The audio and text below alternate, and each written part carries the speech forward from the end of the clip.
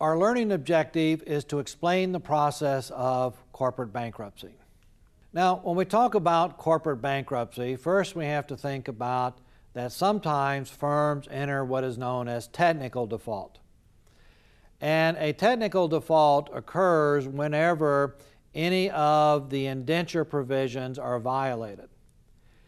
Every time a corporation borrows money, there has to be an indenture associated with the borrowing of the money. So a bond issue, each bond issue has an indenture associated with it. And an indenture is a legal document that lays out the terms that the company agrees to adhere to in conjunction with borrowing the money. So it provides the protection to the bond investor. Now, in some cases, a firm may have a problem with one of the terms of the indenture. For example, the indenture might say the company will at all times maintain a current ratio greater than 2-to-1. And if a company, in fact, finds that at some reporting period its current ratio has fallen below 2-to-1, it is in technical default. That does not mean it has not made the interest payments, and it will not continue to make the interest payment, but it has not lived up to all the terms of the indenture. And therefore, something needs to be worked out to bring the company back into alignment with the indenture.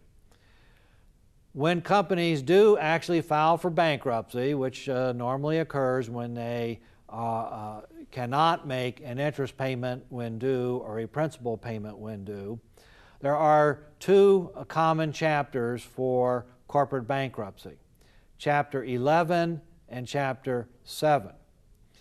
Now, Chapter 11 is the reorganization chapter. So the idea with Chapter 11 is that the corporation seeks out court protection to give it time to reorganize and come up with a plan so that it is able to pay off as many of its debts as can and then emerge from bankruptcy in order to resume business activity. Chapter 7 is the liquidation chapter. So the company has given up. It's now agreeing it's going to sell its assets and pay off whatever debts that it can. And when it goes into Chapter 7, there is an established absolute priority of claims principle that is supposed to be followed in terms of determining which claimants are the rank order of the claimants on the cash generated from the sale of the firm's assets. Now, when a company goes into Chapter 11, lenders will normally agree to the restructuring that is going to occur if they believe that that will minimize their loss. So once a corporation declares bankruptcy, lenders will most likely sustain loss, and the question is which path leads to the least amount of loss.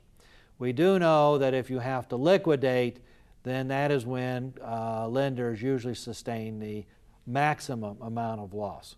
So it is in lenders' best interest to agree to some sort of restructuring most of the time. Now, when you restructure, what frequently happens is bondholders are issued new securities to replace old securities. If a bond is referred to as a senior bond, for example, let's say you have plant and equipment that is pledged as security on two different bond issues. Well, one of the bond issues has to be identified as senior and the other as junior. The junior bond issue is analogous to a second mortgage. Just like if you buy a house and you take out a mortgage to help you buy the house, and then you later decide to take out a home equity loan, that home equity loan is simply a second mortgage. And second mortgages are always junior in status. In liquidation, they cannot be paid. If there is collateral on a bond and there's a senior and a junior issue, the senior bondholders must be paid with the proceeds from the sale of the property pledged as collateral, and they become general creditors for the balance if the sale of the property does not cover the full amount due.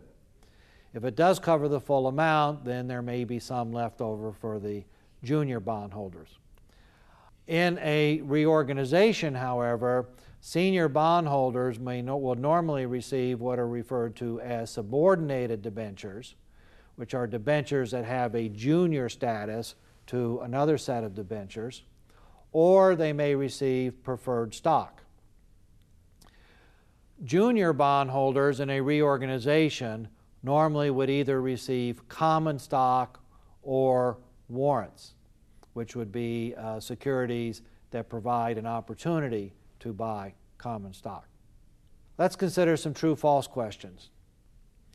An indenture is a legal contract between the issuer of a bond and the investor, that is, the one lending money to the company. That's true. A debenture is a bond that has no collateral. An indenture is the legal contract relating the two. A Chapter 7 bankruptcy filing is always less serious than a Chapter 11 filing. That's false. Chapter 7 is essentially the death of the firm. Chapter 11 is there's still hope. Sometimes it is in the lender's best interest to agree to a bankruptcy settlement that reduces the value of their claim. That's true. It is usually the case that something is better than nothing.